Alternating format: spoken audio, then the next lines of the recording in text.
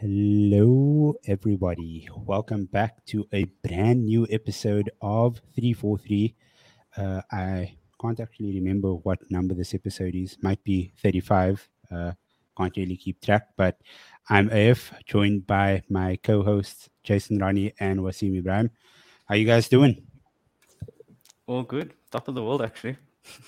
Yeah, Top of doing the well, world. man. Doing well. Hanging on there.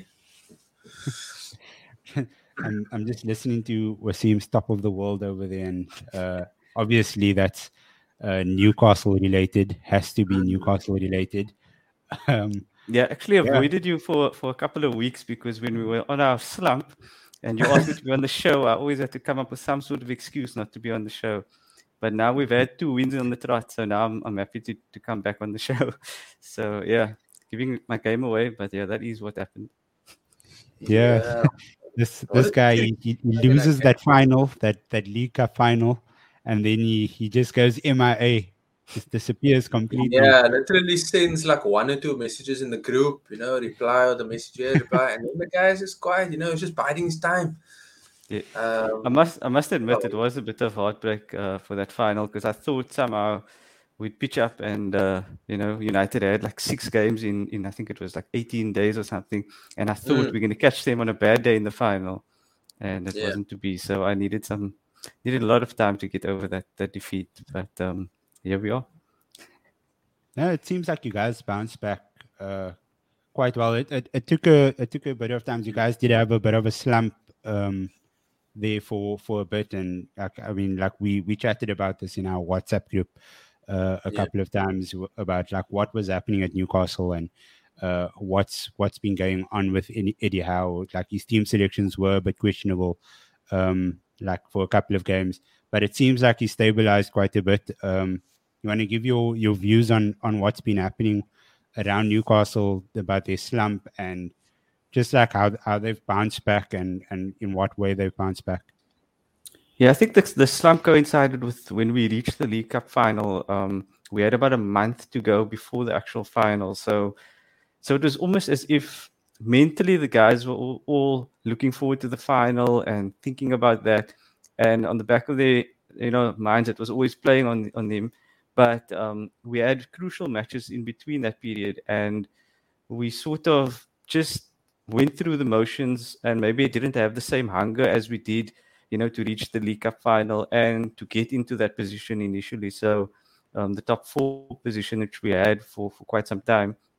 So I think they just took the bit, and then also we just had this thing of we had a solid defense and we scored goals at ease at during a certain stage of the season. But then we went into a period where we weren't as solid defensively, so we were conceding now all of a sudden, and then the goals weren't coming as frequently as they were before. So it was a bit of a mixture. The defense wasn't doing as well, and the attack wasn't doing as well. So yeah, we had to go through that period. We had a few difficult fixtures: Liverpool, Man City, and United after each other. So I think it was just a matter of we came up against very good teams, and everything wasn't gelling as it was before. So but I think it happens to all teams. They go through a period during the season where things don't click as they used to, or maybe luck isn't on your side, where maybe a deflection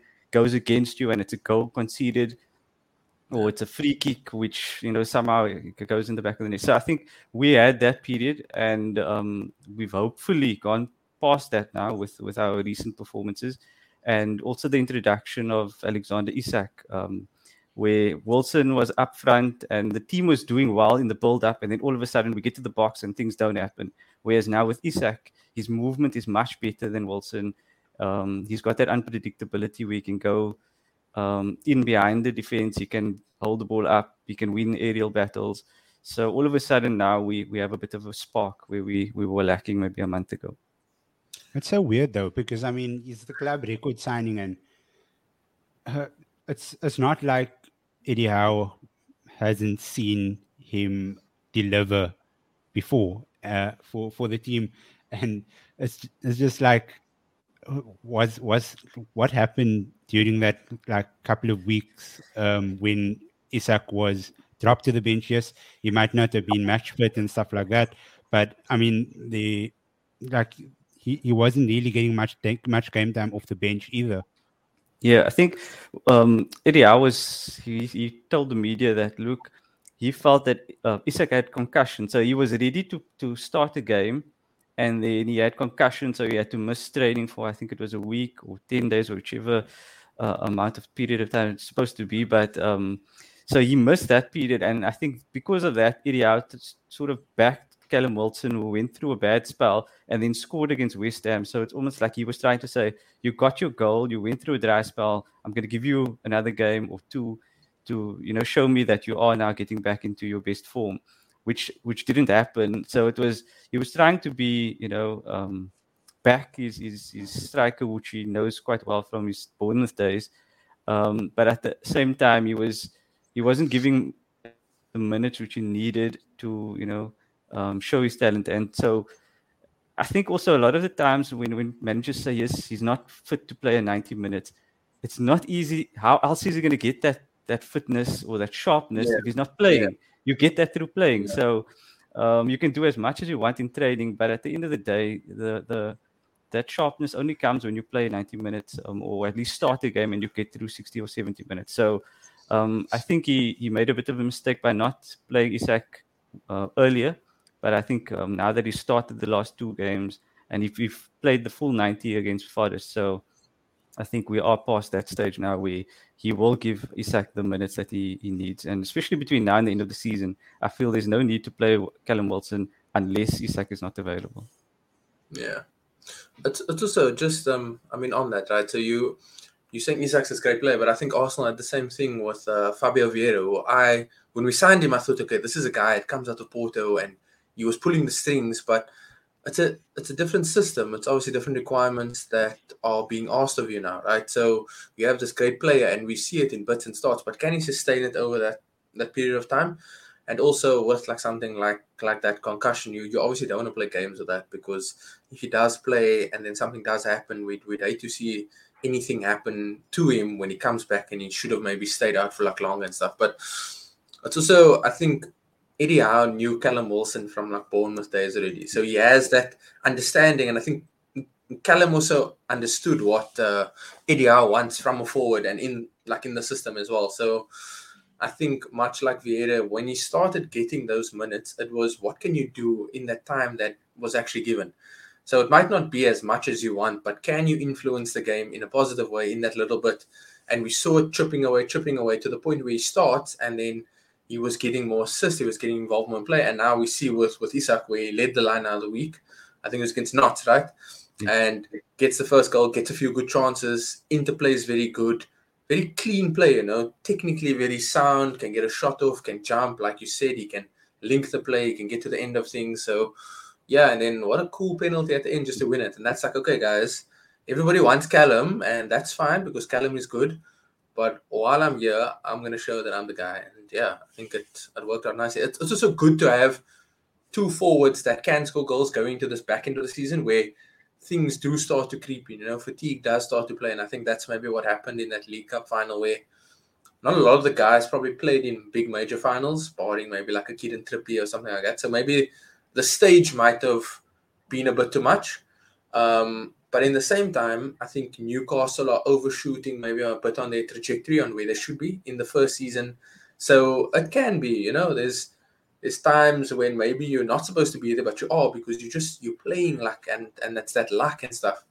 So maybe a little bit of doubt creeps in when you don't win, and that's the slump that happens. So yeah, I think we always say that every season gets better, but I don't see how you can say it's not going to get any better now, because next season we'll have a fully flying Newcastle, having had a good season, God willing, a good transfer window where you stabilize correctly and not just signing everybody that's linked, or like how Man United's new owner wants to do, or potential new owner, you know, get the fans involved.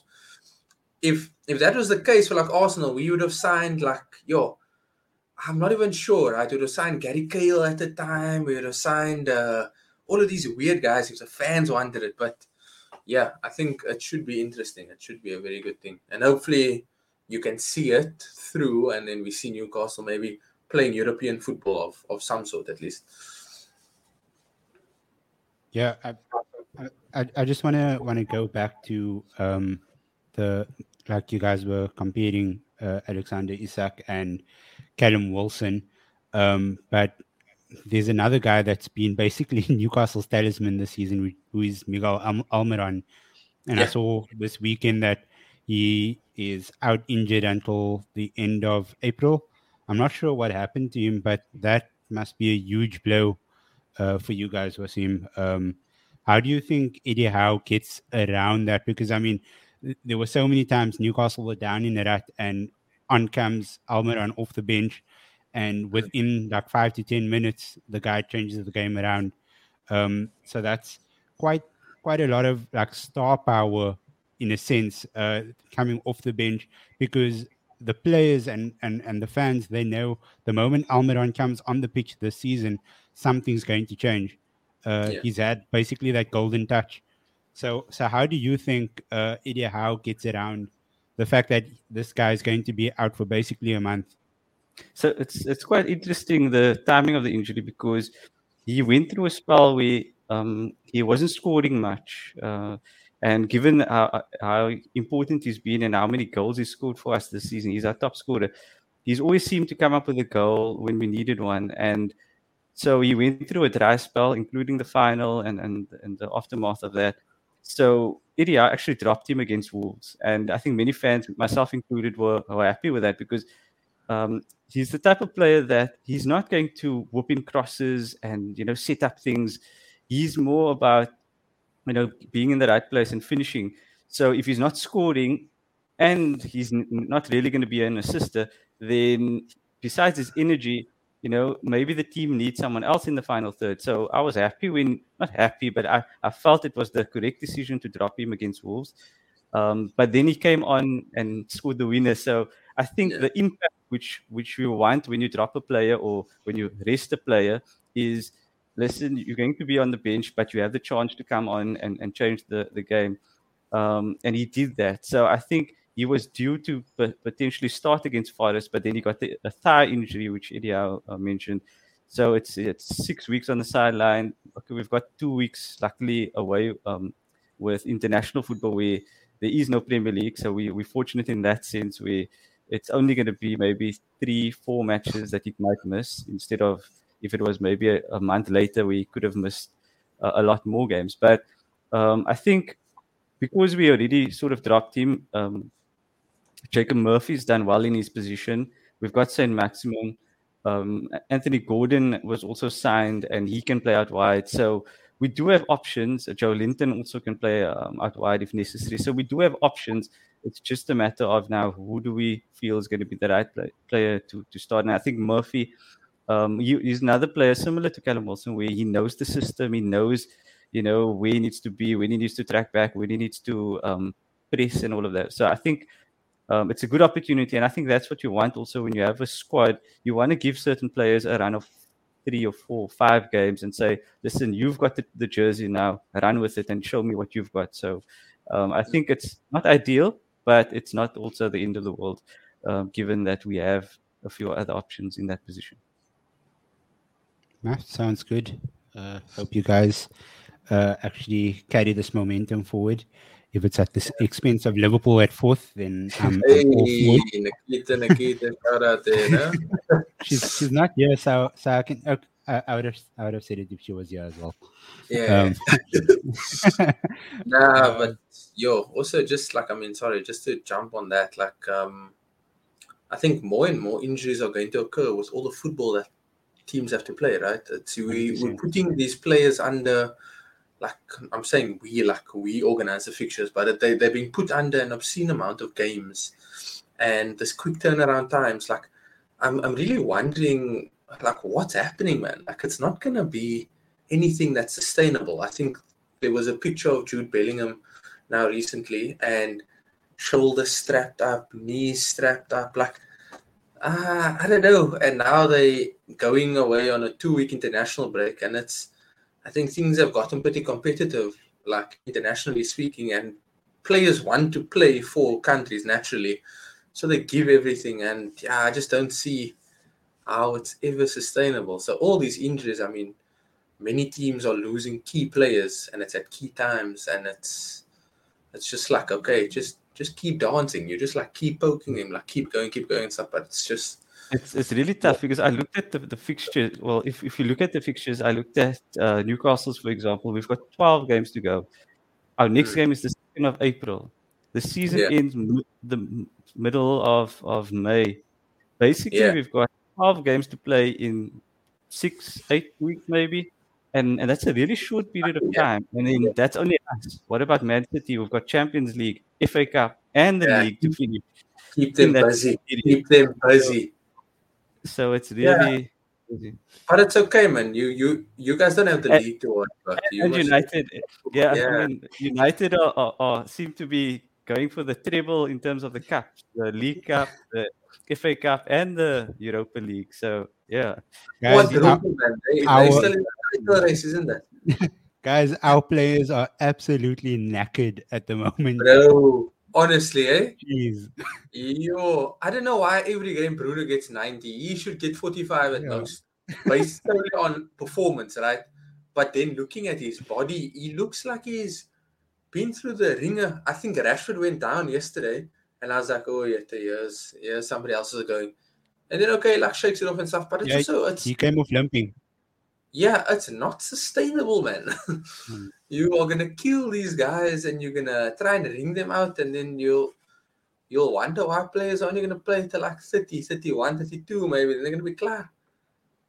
And I mean, I don't know if you saw the news about the next World Cup, how they're expanding the teams and everything, and it's crazy. I think it's like a 48-team World Cup. So that means something like 100 and odd games. Yeah. I mean, they're going to run these guys into the ground, and like you mentioned, it's not sustainable. Their careers will probably hit the ceiling at around like 30, 31 or 32 compared to where players used to hit 37, 38. It's crazy. And I mean, like some of them might not even hit the age 30 at this rate. Now just as you're mentioning all those games, I wonder if they now change the rules and say that squads can be bigger when it comes to World Cup. I mean, you're now playing more games. I doubt we see an increase on the 5 sub rule, because that's already something that just changed, and that's already confused like lots of people. I mean, we've always had 3 subs, but just giving teams bigger squads.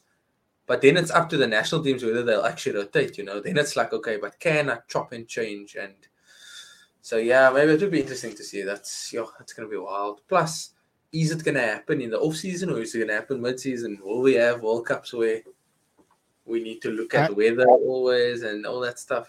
I think that was the once off, to be honest. I think you think so? I think it just moves back to June, July, and it stays there. Yeah. It just makes the most sense to have it over there. Cuts into the players' holidays and stuff, But I mean, with more teams being included in the World Cup as well, that means more players of each club will end up making it, because there's more international teams, more spots open. I'm not complaining. South Africa might have a better chance of making World Cups now moving forward. So that's great from our point of view. But it's crazy, and like I really fear for the players' health and safety. Just moving back to United, that FA Cup quarterfinal that happened yesterday. I'd really like to get you guys' views on that insane 90-second spell that just turned the game on its head. It was interesting. I was having a discussion with my girlfriend actually, and we were saying like it's hard, right? Because Willian, it's hard when you look at giving a penalty and a red. But I think that one should have maybe been, because there's a clear movement to almost stop it. Now, if I'm him, I let the goal go in because I still play with 11 men. That's fine, and we have something to go. 1-1. It's not the worst. Now you save that, then they score the penalty, and then you send off. I think Mitrovic has always had a bit of a temper, and he felt that he should have gotten a penalty. I think the two claims that he had were soft. There was one where I think Harrison Reed plays him in and he like falls there. I think that was very soft. Maybe I might have not seen it correctly. I don't know what the second one was. But yeah, should never be reacting that way. Like there's rules to this thing, and not everybody gets the decisions that they want. It maybe goes back to consistency, because maybe some other player might have gotten it. But yeah, what a crazy spell, right? And from suddenly conceding a goal to losing two men plus your coach as well, and then you must like play scrappy, and then suddenly the heads dropped, and then concede a second, and then the third was bound to come. Whatever Marco Silva said must have been something on the extra hot spicy level. Yeah, because I think it was about 4 or 5 words, and that red card came out immediately. It wasn't even like a yellow card, like here's a warning or something. Yeah. He must have said something extremely hectic to that referee for him to bring out that straight red. Real curious to know what it was. But I think that's where a manager sometimes should try and keep the calm, because it rubs off on the players. And, you know, with such a temperamental coach and the captain, and they losing their heads basically cost the team. So it shows that sometimes, I love seeing managers show passion, but also sometimes they've got to rein it in, because at the end of the day, what you do, you are leading by example. So what players see, they will follow. And I think it was sad, because like for Fulham, from what I didn't watch the whole game, from what I read or what I heard, is that Fulham were actually playing really well and were deservedly in front at the stage. So you've got 70 minutes plus having been played already, and now all of a sudden to throw it away by, a decision not going your way. It happens, and at the end of the day, 1-1 at that point was still not a bad result, because you're fighting for quarterfinal on the line, or a semi-final berth actually. So yeah, I think it's just not good to see. And sometimes I feel managers and captains need to have that sense of calmness, rather than putting everything out there, and then it can get your team in trouble. And in this case, it did. Yeah, so it's I'm for Fulham, because I think they've had a great season and they could potentially have got a semi-final spot, but now it's all been thrown away. Moments of madness. Yeah, no, I mean, sorry, Jason. I was just going to do like a bit of a comparison between like people have been talking about that Bruno Fernandes push on the referee from a couple of weeks ago, and comparing it to what Mitrovic did yesterday. I'm not defending like Bruno Fernandes in whatever way. Like I didn't like seeing that in real time. Like during that game, I feel like Bruno Fernandes let everything get the better of him, and he didn't act accordingly as a Manchester United captain should. But I feel like the type of push and the type of physical sort of movement towards the referee was a bit more violent from Mitrovic. So I can understand why he was punished and why Bruno Fernandes wasn't. You guys have any sort of takes on how you guys see the two different incidents? I think the one part, like the Bruno one, was obviously the assistant ref. So potentially the ref couldn't, maybe he missed it. So he might not even have seen the push. And because it was this, I think it was the side of the ref that he sort of pushed. So it wasn't it wasn't as aggressive as Mitrovic. And obviously Mitrovic pushed the ref. So the ref is the one that's going to dish out the red card. So yeah, it was just, I think it was definitely, if you had to ask me of the two, which one was the red, I would definitely say the Mitrovic one. But I think Bruno, it wasn't great, and I think, as we always say, players are example to role models to all the the fans and the spectators out there. So they need to act accordingly as well. So I wasn't happy with the Bruno incident, because the moment you're putting your hands on an official, I think that doesn't send a good message. So that for me, even if, albeit not as hard, could also have been a red card, and I wouldn't have been upset with that either. But out of the two, Mitrovic was definitely bad. But I feel I'm glad the ref gave the red card, because it sends a message that you do not mess with the officials in any way. It should be non-negotiable, and so I'm glad at least that happened yesterday. Yeah, I was actually talking to AF before this, and I was saying like I wouldn't say. I mean, I said we need to bully refs, right? But I obviously didn't mean physically. But yeah, like you said, it sets that precedent for that. You actually can't go as much as the emotions are high. Like if everybody reacted on their first emotion, we'd be in absolute shambles, right? This is football, but also in general life.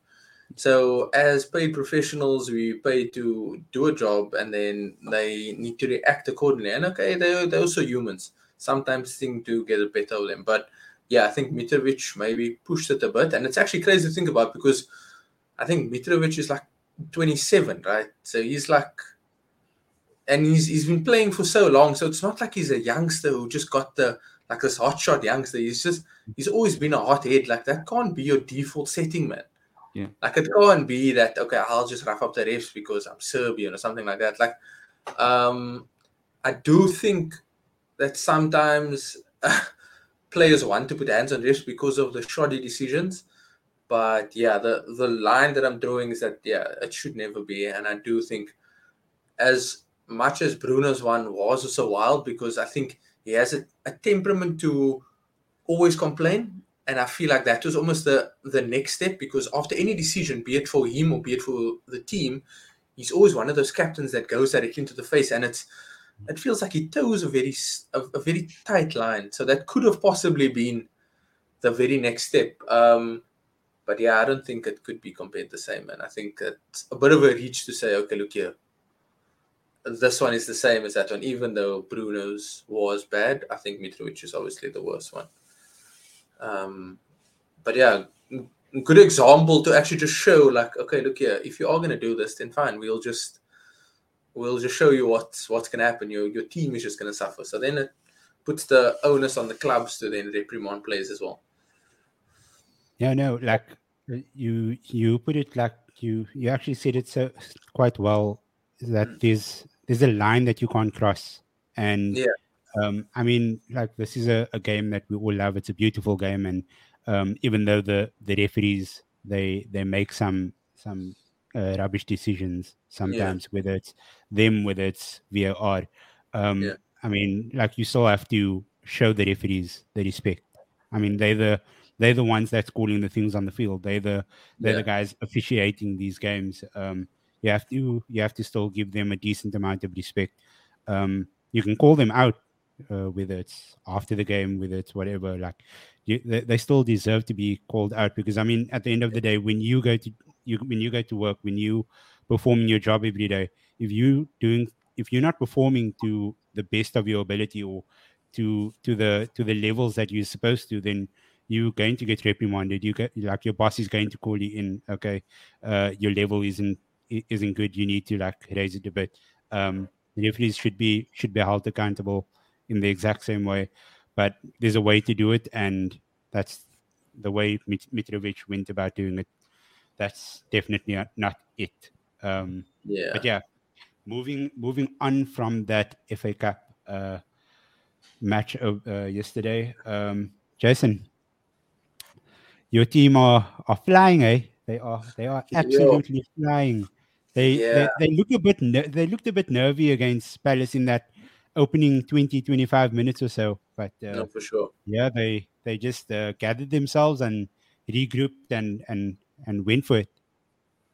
Yeah, it was. I think every game now, like I think some of the players have said, and I think we all understand it now. Every game becomes that cup final, and every cup final is very cagey. And I think every team now comes because they understand that this run of games is very important to us. So, whilst it might not look like it's difficult fixtures, right?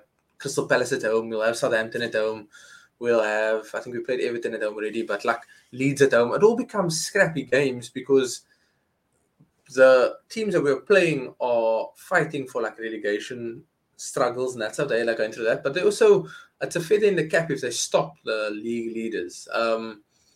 And what a difference a few days makes when we look at Thursday's performance against Sporting, where the team couldn't pass the ball properly. And then suddenly we have this fluid system now on Sunday. And I have a conspiracy that I feel like we almost intentionally got out of that Thursday competition just because it frees up April, because April would then have been mad for us, right?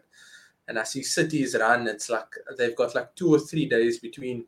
I think it's not Liverpool. They've got Chelsea. They've got a West Ham. They've got a Champions League. Then they have us.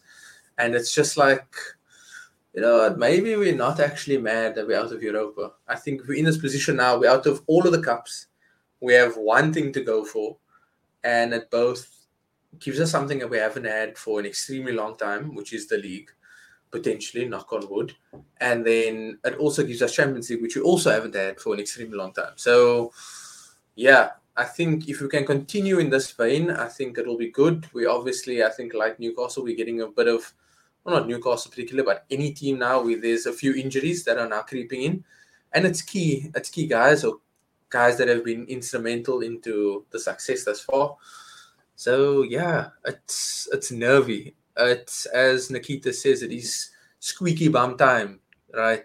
Like every game becomes very tricky. And we still got Chelsea that have to come to us. We still have to go to Liverpool. We still have to go to City. We have to still go to Newcastle, which is never an easy game, especially with last season's result. When we went to Newcastle, we needed to get the result. So, yeah, it's both nervy, but at the same time, it's also nice because there's a tangible evidence for certain games. Like Crystal Palace at home, last season, the season before, they always used to, they'd have something. Wolves has got 3 or 4 good games. 2 of them is against Arsenal. He has 1 against Chelsea, and then he has 1 against United. That's like the standard, maybe, right? Brentford last season lost away. Went there, completely walked them off the park. I think the Brighton games, we've always struggled, and I think I can confidently say that we walked them off their own park when we had played them. I think it was before Christmas or just after Christmas. That 4-2 win, I don't think many teams have gone to Brighton and given them that sort of performance. It also seemed like we were in like second or third gear. So there's that evidence that, okay, it is actually going in a decent direction. You can now look back year on year, there's that improvement.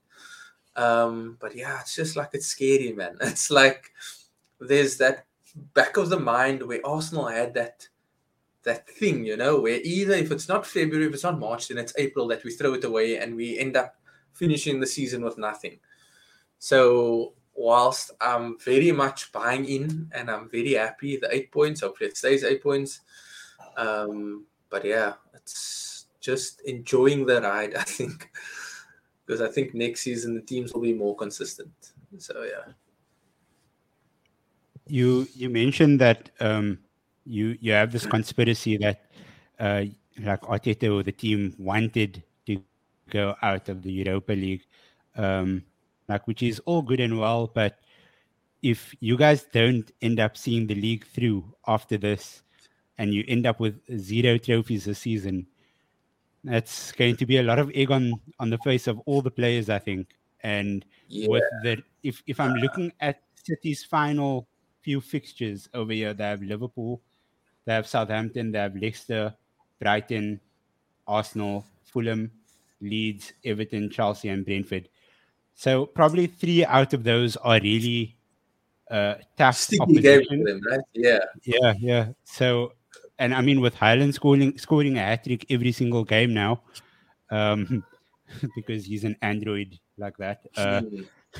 Like it's like, I mean, the Arsenal players and the Arsenal management team, they have to be thinking, okay, so what happens if we can't see this through?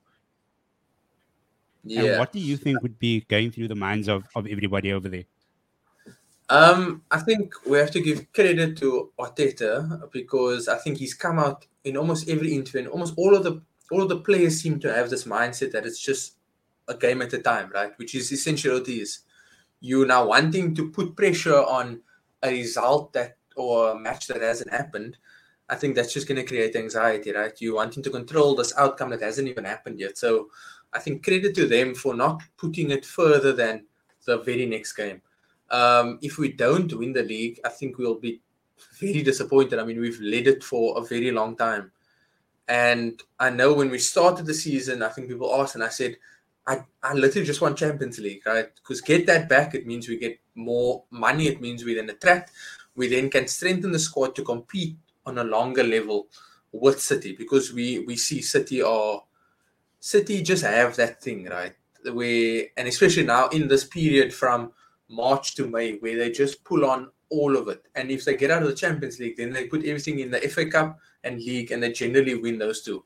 I think it will be a sad thing, but I think Arteta has spoken about how we're only on year 3 of a 5-year plan. So I'm not sure what the 5-year plan culminates in. Maybe Arsenal win the World Cup, or maybe we win the Confed Cup. I really don't know. Maybe it's global domination. But it's like, looking at this, I'm struggling, or not struggling. I can see where we want to go.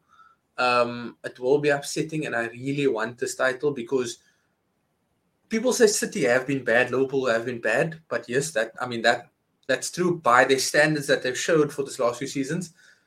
But I also think, as the youngest squad, or the youngest average age, I think we've been doing very well to accumulate the points that we've gotten at this stage, and to be going head to head like with City, and like, okay, Liverpool haven't been consistent. Liverpool look like they need a good rebuild. And I'm saying this knowing that I think I saw something about them offering Milner another contract. So I really don't know what's going to happen there. So yeah, people saying that everything's not going good for the league, but I think also, credit has to go to Arteta and that stuff. I actually don't want to think about what happens if Arsenal don't win the league. I want to focus on the positives. I want to focus on the very next game. After we beat Crystal Palace, I'm like, can we not play again on like Wednesday or Thursday, so we can continue this momentum? This 2 weeks comes at a time where it does make me a bit nervous, but also at the same time, like Wasim said, with Almiron's injury, maybe some of the guys that are a bit fatigued or maybe a bit injured, they don't go away with the national team. They stay, they recoup, and we then plot for the next 6 weeks, 8 weeks, and what we need to do, and chalk off, okay, out of the next 4 games, we want 9 points. We want 10 points or stuff like that. So, yeah, it's going to be interesting. I actually feel that I looked at the log earlier, and Arsenal have played 74% of their games this season. So they're 28 divided by 38, 74% basically. They are 3/4 of the way through the season. And their bad spell was, I think, a draw and a loss. 2 games, a draw and a loss, where they, got 1 out of 6 points. But other than that, they've actually been super impressive in that they've always been up for the next game and super consistent. And I think I looked at City's fixtures, and I think they've had 23 unbeaten games out of 27. So they've only lost 4 out of 27, which is not bad. It's not bad, but yet they're still 8 points behind Arsenal. So I think we really have to give Arsenal credit. And I feel that, if they were going to have a bad spell and not win the league, I think it would have happened by now. So I think the fact that out of all the other competitions, they are now a quarter away, from being at the end of the season. They will now, they're almost in touching distance of where they want to be in terms of winning the league. So they've got 69 points. I think generally 87 points is what wins you the league, or thereabouts. Normally, So if we're looking at that, they need about 6 wins out of the 10 games to win the league. And that's if City go on this expected run where they're going to, win 5, 6, 7, 8 games in a row. If they don't, if City drop more points, then 87 might not even be needed. So I feel that with City still being in the FA Cup, the Champions League, they've got Real Madrid. So I think it's Real Madrid. So it's going to be super tough for them. In terms of 2 Champions League quarterfinal matches, they've got, the FA Cup, and they've got the league where they have to perform. There's no, okay, we can drop points here or there. So I feel it's all in Arsenal's court. I think they're going to win the league because, like I said, if they were going to lose the league or drop points, it would have happened by now. And the fact that they haven't done that, I feel they're definitely going to go all the way and actually finish the job. So I think the question of what if they don't win it shouldn't be there. I feel Arteta needs to just reiterate to the team that what if we do win the league, and we've done so to now, we just need to finish the job. So I feel he just needs to put that in the players' minds that we can win the league, and we are destined to win it, and I think they'll go ahead and do it. So that's what I would be if I was Arteta. I would be putting that in the players' minds and not think anything negative, because that could just be detrimental. Yeah, and I mentioned this on a couple of, I think it was a podluck that we recorded probably like 3 shows ago or something. And I mentioned that based on the Amazon documentary that was filmed, it's very apparent that Arteta is very much in tune with that mental side of the game. And it seems like he tries to get the game won before the players even go out onto the pitch. He tries to motivate them. He tries to get into their heads to ensure that they know what's expected of them. And if that's still not enough, then come half time, he doubles down on that. And it seems like the players have all really bought into that. So it's not like Arteta is still like trying to find his way through getting through to it. They've all bought into it every page. And, I mean, it's a pattern there with the way you guys are sitting cozy there with an 8-point lead. So personally, I think you guys will end up seeing this through. It's just that 3 games that you guys have. It's against City, against Chelsea, and Newcastle, or 4 games, Newcastle and Liverpool. So Liverpool as well. those are the question marks. It depends how you guys come out against those teams. I think Liverpool is at Anfield, so that's. I mean, United thought, okay, no, Liverpool haven't really been in great form this season. We went to Anfield. Completely different. Yeah, it's a completely our different. Backside's absolutely spanked. So. Yeah, it's like it's really not cut and dry. Like it's still a huge fixture, it's still a huge game. And I feel like I remind every single one of those players. Don't think that we won the league already. Take every single game as it comes. Don't celebrate yet. We still have a long way to go. And like he's very much in tune with that mental side. No, for sure, man. I was also just I've always been talking to one of my good friends, good Arsenal fan as well, and we always hold Liverpool at Anfield as a reference point and almost as a marker. I think that's what we've said in like recent years. Okay, Arteta's been doing well, and we beat Spurs, maybe beat Chelsea, maybe beat United and stuff like that. But whenever we go to Anfield, we're completely just going to our shells, and I think that's maybe the case with like everybody, because going to Anfield is hard, right? Because they have this aura about them. Maybe it's Virgil van Dijk's aura that wraps right around the stadium. But it's just like there's that thing. So I think if you want to see that tangible evidence, just go and play well. Don't let them completely dominate you, which is what they overwhelm you, right? They engulf you, and it's just end-to-end stuff, basically. So, yeah, I think that 4 games, and I think thankfully people have questioned us and they said, okay, no, it's this run. It's this run that will definitely choke them up. Okay, if they can survive Christmas, then they'll be fine. Oh, no, cold month. Let's get them through that. Okay, so we're out of all the cups, but we've survived all those other runs. So like Wasim says, and I think like you've mentioned, I'd like to believe that we can push through. And I can't imagine what's going to happen, especially if we lift it after my birthday. It's my crown birthday on the 27th of May. And the final game is on the 28th. So I think I'm probably going to get a tattoo of like that heart and that brain that was in season 1 of All or Nothing, heart and soul, and put that somewhere. What a legend. Nah, I hope it happens for you, man. But yeah, on that note, let us wrap this one up. Any final words from you guys before we call it? Just enjoy the 2 weeks off, man. International break. Don't Yeah, I get think- injured now, please. Yeah, I think don't get injured is definitely the key phrase for all our players from all the Yeah. clubs.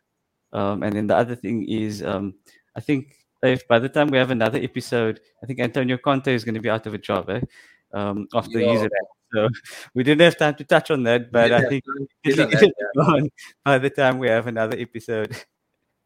No, for sure. That guy was begging for the sack, absolutely begging for it. I think But we yeah. should definitely start. Just last thing, we should definitely have like a case study about that. One episode, just sit down and get Riaz in here, and let's just literally, that's a think piece, 100%. No, sounds good. Sounds good. You have to get Riaz in for that one. I feel like a 45-minute to 60-minute session won't be enough, but let's see how it goes. But yeah, on that note, don't forget to follow us on Instagram and Twitter at Sportycast. Give this video a like, subscribe to our channel if you haven't already. Hit the little bell at the bottom as well. That will just notify you whenever we upload new videos. Yeah, just show us some love. Share it with everybody you know, your mom, your dad, your sister, your brother, your friends. Yeah, and thank you to Jason and Wasim for being cool Thanks, co-hosts Dave. as always. I'm a 3FOUR3. Peace.